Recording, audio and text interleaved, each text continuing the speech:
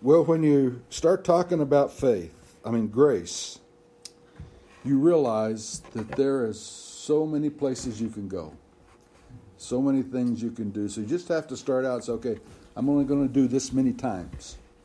And so I'm only going to do this many times. And I'm not going to do grace as a subject, as a topic on Palm Sunday or Easter. But of course, both Palm Sunday and Easter are just full of grace. I mean, they're here because of grace, is why we have them.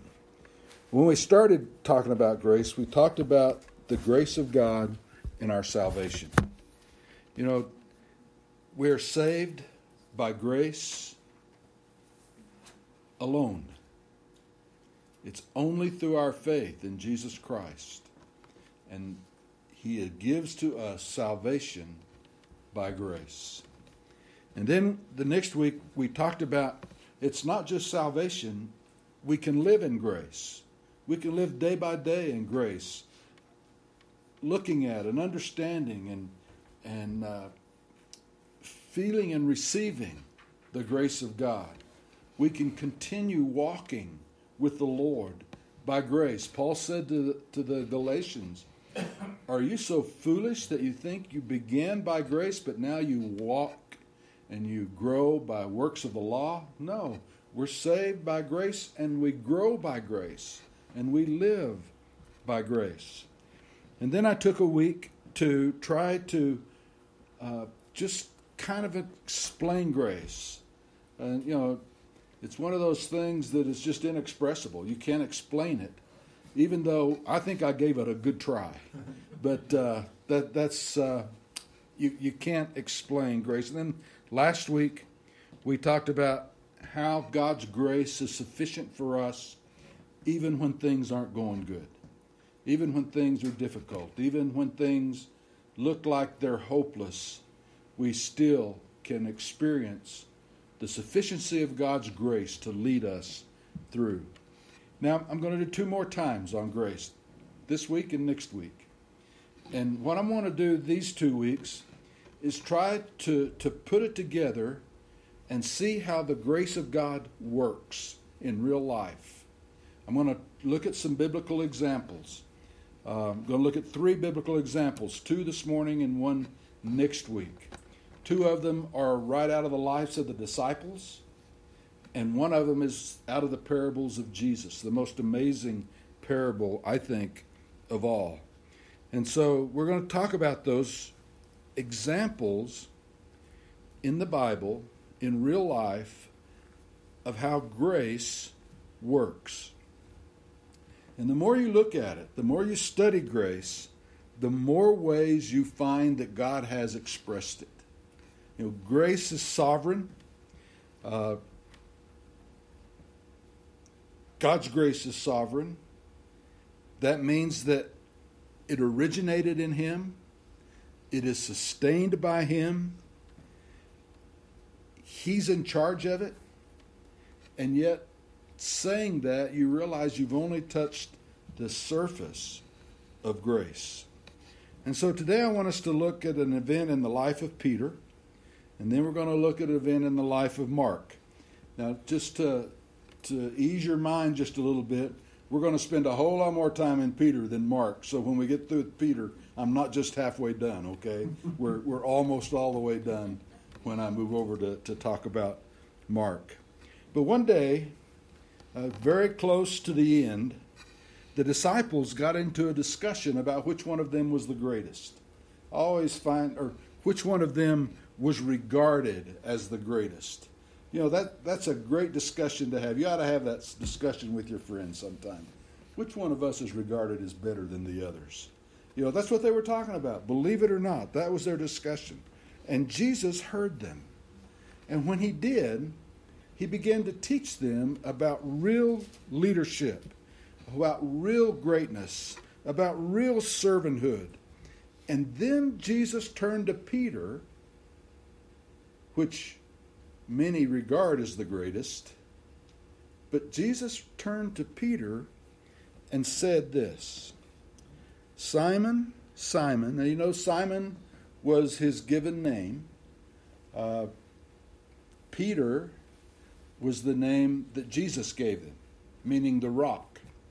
But here he uses his given name, Simon, Simon, behold, Satan has demanded permission to sift you like wheat. Satan wants to sift you. Satan wants to test you. Satan wants to tempt you. And Peter, instead of being scared, instead of falling back, instead of saying, "Oh, help me, Jesus," he just began to boast of his strength, about how strong he was, and have his faithfulness. He said, I can handle this.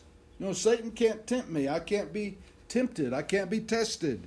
I'm strong enough. I'll be faithful to the end. And so Jesus warned him again. In the very next verse, or a couple of verses later, Luke 22, he said, "Peter, I say to you," notice he changed his name. He's not calling him Simon now. He's calling him the Rock. "The rooster will not crow today until you have denied 3 times that you know me." So he gets specific. He says, this is what's going to happen, Peter. You're going to deny you know me 3 times before the morning comes, before daylight comes. And at that point, up until then, they're in the upper room. They've taken the Lord's Supper. Judas has gone out to betray Jesus. And then they all leave and go out to Gethsemane, where Jesus was finally arrested. And to give him credit, Peter tried to be brave. He tried to stick up for Jesus. He pulled out his sword and was willing and ready to fight until Jesus told him to put it down. So the high priest arrested Jesus anyway. And the scripture says, and the disciples fled. They're all gone. Except Peter follows them to the trial. Jesus is there. Doesn't tell us exactly how Peter got from the garden to the house of the high priest, but you just figure that he must have followed them, maybe at a distance, but he followed them. And then he's sitting outside the high priest's house where Jesus is being tried. Do you know if you go to Jerusalem, they'll take you to this house? They'll take you to what they believe was the ruins of the Caiaphas' house in Jerusalem. And it's underground because it's an archaeological site and there's buildings up on top. And you walk around there and you look, at least I did, wondering, okay, where was the trial? Where was it that they tried the Lord in this? And where was Peter sitting? Where was the campfire? You don't know any of those things, but it makes it real. It makes where you know that these things are real. And so Peter was sitting outside this courtroom, the house of the high priest, and then just as Jesus warned him, when he was accused by others around the fire, he denied even knowing Jesus 3 times. 3 times. The public denial of Jesus Christ by Peter is a terrible thing. But when you look at God's people all through the Bible, you discover that pretty much all of them did at least one thing terrible. They weren't perfect people. The Bible doesn't hold up God's people as being perfect. He holds them up as being normal folks. Moses, he was a murderer. He murdered an Egyptian. That's why he had to go to the desert. And then he got angry, and God punished him for his anger by not allowing him to go into the promised land. Elijah, we think about Elijah, the great prophet. But Elijah suffered depression.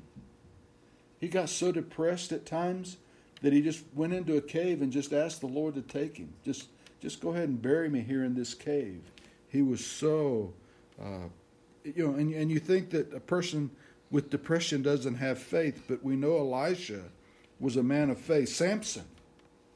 Samson had this recurring lust that he just couldn't seem to break. He couldn't seem to defeat. With Thomas, he was a cynical doubter. He doubted everything he saw. And he doubted that Jesus had been resurrected. He even saw Jesus there and said, "I'm not sure that's really you." He was a doubter. With Jacob, he was a deceiver. He tricked his brother. He tricked his father. And he conspired with his mother to trick his father. And the Bible doesn't pull punches about any of these people, even when it's talking about its heroes. You know, a hero, a strong person, can do things and mess up. It happens. G.H. Charnley was a British pastor about 100 and something years ago. And he wrote a little story called The Skylark's Bargain. And he tells a story of a young skylark who discovered one day a man on the road. Now, I don't know if you know what a skylark is. It's not a Buick. That's not what he's talking about. Okay? He's talking about a bird. It's European, Asia. It's a bird that lives over there. There's a lot of larks, but there's one specifically that's called a skylark. And evidently, it was a favorite bird among poets in Europe because it had a couple of things that were remarkable. Number one, when it took off, it just flew straight up. And it just flew straight up until it was pretty much out of sight. And then when it landed, it came straight down and landed. And so it was a pretty amazing takeoff and landing for a bird. And the other thing about it is that it's the only bird that sings while it's flying. It sings while it's flying in the air. And so they were known for this high flight and the fact that they sang as they flew. Anyway, this pastor tells a story about this skylark. And he discovered this man that was traveling down the road, and the man was singing, "Who will buy? Who will buy? I'm selling in all weather fine and fat and juicy worms in exchange for skylark's feathers." The skylark and the man made a deal, 1 feather for 2 worms. The next day he was flying again. The skylark was flying in the sky with his father. And the older bird said, "You know, son, we skylarks should be the happiest of all birds. See our brave wings?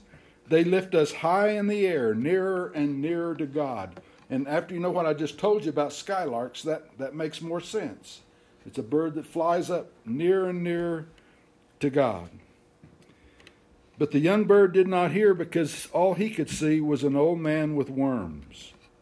And so down he flew, and this time he took 2 feathers from his wings and got 4 worms as a feast. This went on day after day all summer, and autumn came, and it was time for them to fly south. But the young skylark couldn't do it. He tried to dig worms and trade them back for his feathers, but the man wouldn't reverse the transaction.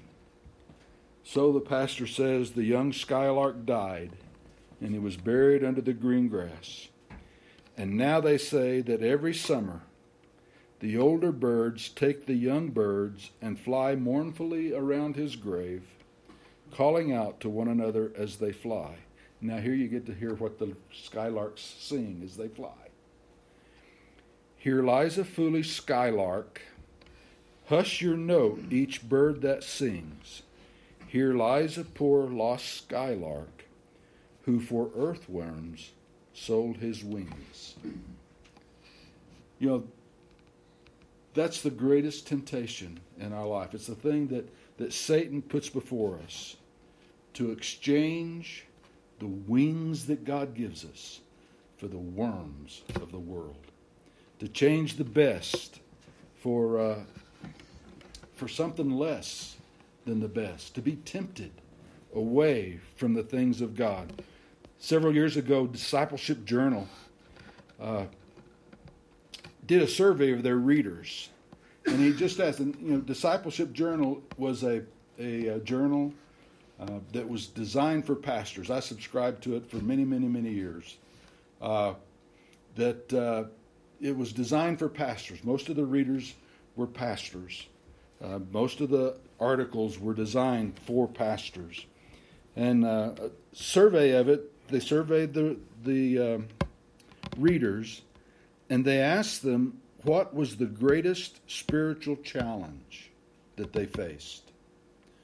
The number one result was materialism. To trade the honor of God for material things. The second one was pride. The second one was self-centeredness. The fourth one was laziness. And you just go down the list. Anger, bitterness, lust, envy, gluttony, lying. And the survey respondents all said this, that the temptations are more potent when they had neglected their time with God. In other words, when we're not walking with God, we're more susceptible to temptation. And to resist temptation, the readers said, 84% of them said, the best way to resist temptation is by prayer. The second is by avoiding compromising situations. The third is by Bible study. And the fourth is by being accountable to someone else. Those are the ways that you can avoid the temptations. But God warns us about those temptations. He may not warn us as specifically as he did Peter. He may not call you by name and warn you, but he warns us of all those temptations. He warns us of being angry and hateful and having unloving spirits. And it seems like whenever you want to serve the Lord, when you're a Christian and you desire to serve the Lord, you're more attuned to failing in those ways and those situations. It reminds me of the loneliest guy on the football field. You know who the loneliest person on the football field is? What? Kicker. The place kicker. The place kicker. Who do you think it was? The umpires. The umpire? They don't have umpires. I guess they do have one umpire in football. Anyway, no. It's the place kicker. The game's coming down to the end, and you watch. The game's coming down to the end, and the team's trying to get into position for a field goal so they can tie or win the game. And they're over on the sideline. The camera shoots over there, and there's the kicker. He doesn't even have anybody holding the ball for him. He's got a little thing that he sets it up on. Nobody talks to him. Nobody says anything to him. He's just kicking that ball. And you wonder what he's thinking. Is he thinking, oh, score a touchdown so I don't have to do this? Or are they saying, oh, don't make it so I don't have to do what are they saying? Because as the game winds down, they're hoping for a chance. Or maybe they're hoping not to have to take the chance. Because they're the player on the field that can fail. When you attempt something,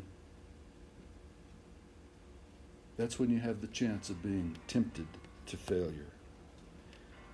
But the good news about that is that Jesus prays for us in our temptation. In the same verse where he told Peter that Satan was going to sift him, he says this, "But I have prayed for you." Jesus said to Peter, "I have prayed for you that your faith may not fail. And you, when once you have turned again, will strengthen your brothers." Jesus said that he was going to pray for Peter that his faith might not fail. Notice he didn't say he was going to pray for him that he withstood the test. Jesus knew he wasn't going to withstand the test. He knew that he was going to fail. He knew he was going to deny him. So the real test, the thing that Jesus prayed for him about was, after he failed, that he wouldn't lose his faith. The real test of a person, a pastor or a lay person, is not how we handle the stresses of life. Because some of them we all handle well, some of them we don't handle so well. The real test is how do we respond when we mess up. That's what Jesus prayed for. That when we mess up, how do we respond? Jesus' prayer is not for the sifting. He knows what's going to happen there. His prayer is that after the failure, the faith will still live, so that Peter might grow and mature and minister to others. Isn't that incredible? Amen. You can begin to see grace right there.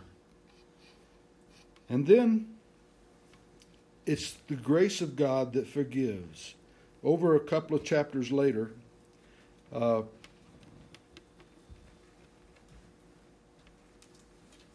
in the Gospel of Luke, it talks about the forgiveness. The Lord warns us. In chapter 22, he says, before the rooster crows, you will deny me 3 times. But here's what it says when Peter did it. Listen to these verses. Listen to this verse. The Lord turned and looked at Peter and remembered the word of the Lord, how he had said, before a rooster crows today, you will deny me 3 times. I don't know if that does anything. That just twists my heart up when I see that passage. It's an emotional passage. Imagine that you're there. Imagine that you're Peter and you're afraid and you've just denied Jesus, knowing Jesus, or being one of his followers. You even cursed and said, blah, blah, blah, blah, blah, I don't know that man. Now that was cursing. You can make up your own words.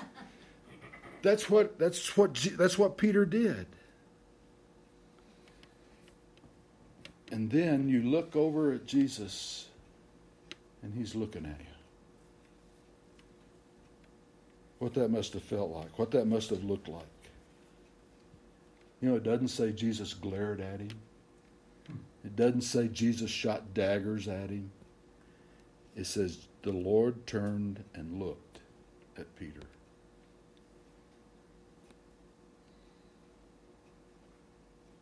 That's how God treats us. He treats us tenderly. It's just a look. But in Peter, there is that conviction.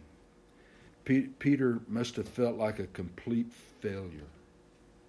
He had been in a hard place, and it was a difficult time. But Jesus had warned him, and he had failed anyway. I don't know if you've ever felt like a complete failure or not. Sometimes it's our fault. Sometimes it's due to the immensity of the job that we have. But failure can be forgiven. You know what Peter did after the Lord looked at him? He went out and wept bitterly.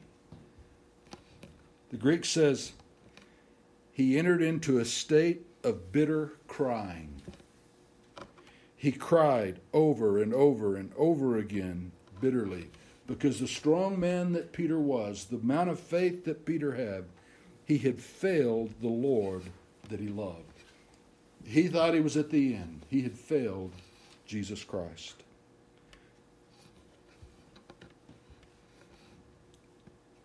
But one of the things that's amazing about the story is that in Luke chapter 24, verse 34, when they're talking about the resurrection, here's what they say.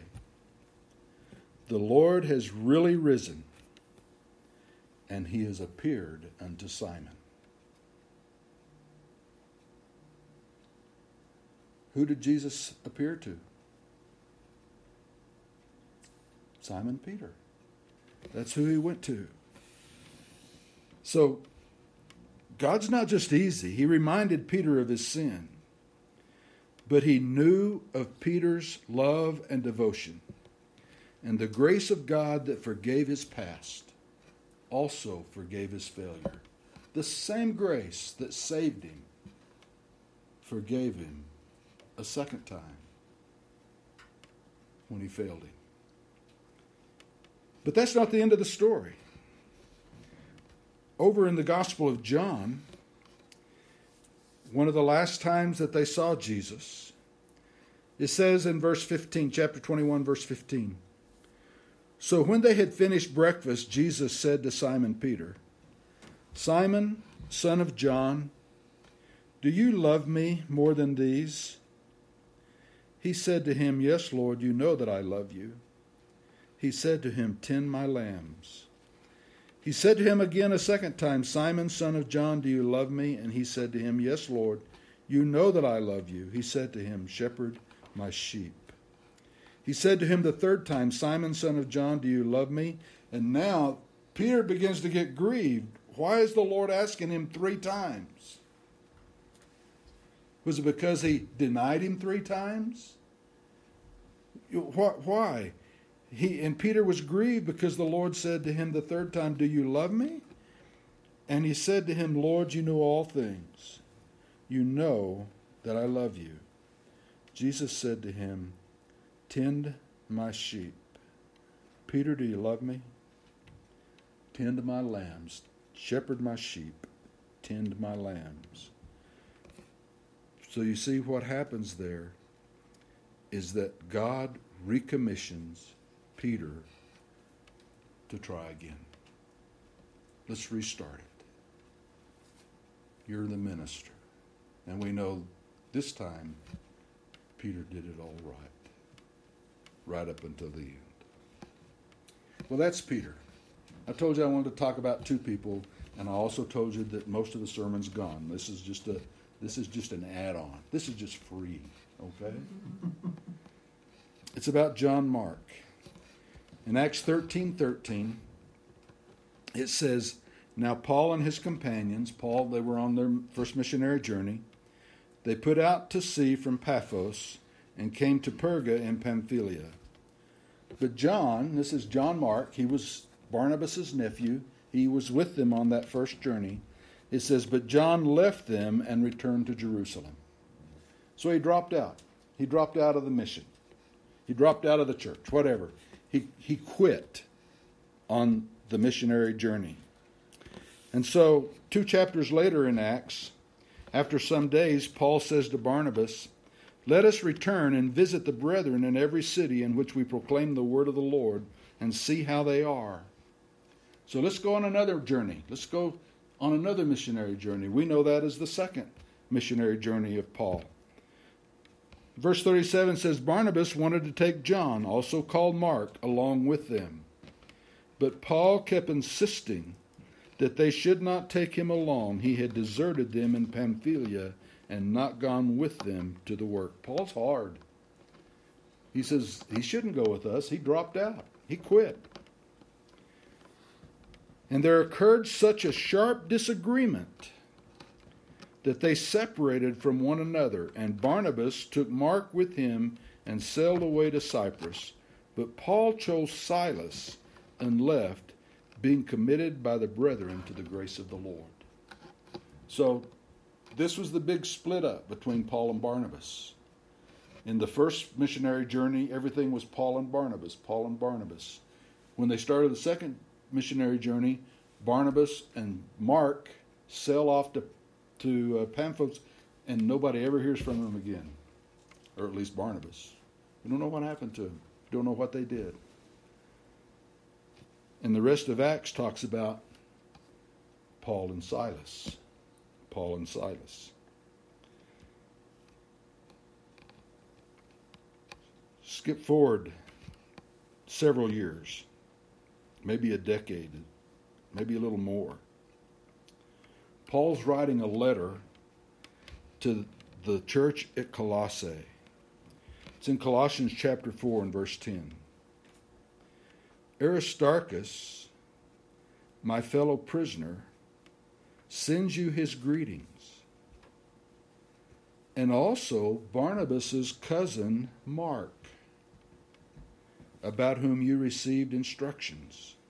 If he comes to you, welcome him. So something's changed Paul's heart. Now he's commending Mark to the brethren, and he's recommending him to the brethren. Skip forward a little bit further. Paul's in prison. He's writing a letter to Timothy. It's one of the last letters that he writes. He's about through. They're about to crucify him, execute him, cut his head off. But in 2 Timothy chapter 4,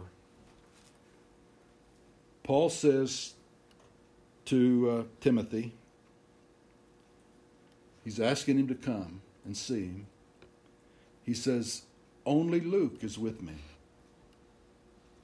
Just Luke, he's the only one here with me. So pick up Mark and bring him with you, for he is useful to me for service. Guys, that's incredible. Paul goes from saying, Mark doesn't deserve to go on the journey, to saying, bring Mark with thee. He is useful. What exactly do we learn about grace from these two examples?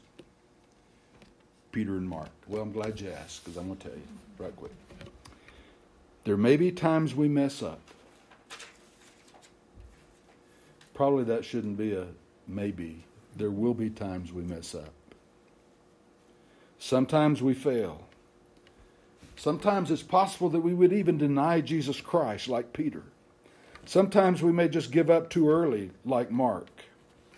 But the same grace of God that forgave our sin in the beginning will forgive our failures and even recommission us to his service if our faith doesn't fail. That's the grace of God at work in the world. God is growing us in his grace. He's growing us in his wisdom. He's growing you in his grace. And God is not really so concerned with our failure or how we fail or how we give in, how we sin. I'm not saying he's not concerned with those at all, but it's much more important to him is what we do with it when it's over. Judas and Peter both denied Christ. Judas for silver, Peter to save his hide. I believe Jesus would have forgiven them both. I believe he would have forgiven Judas.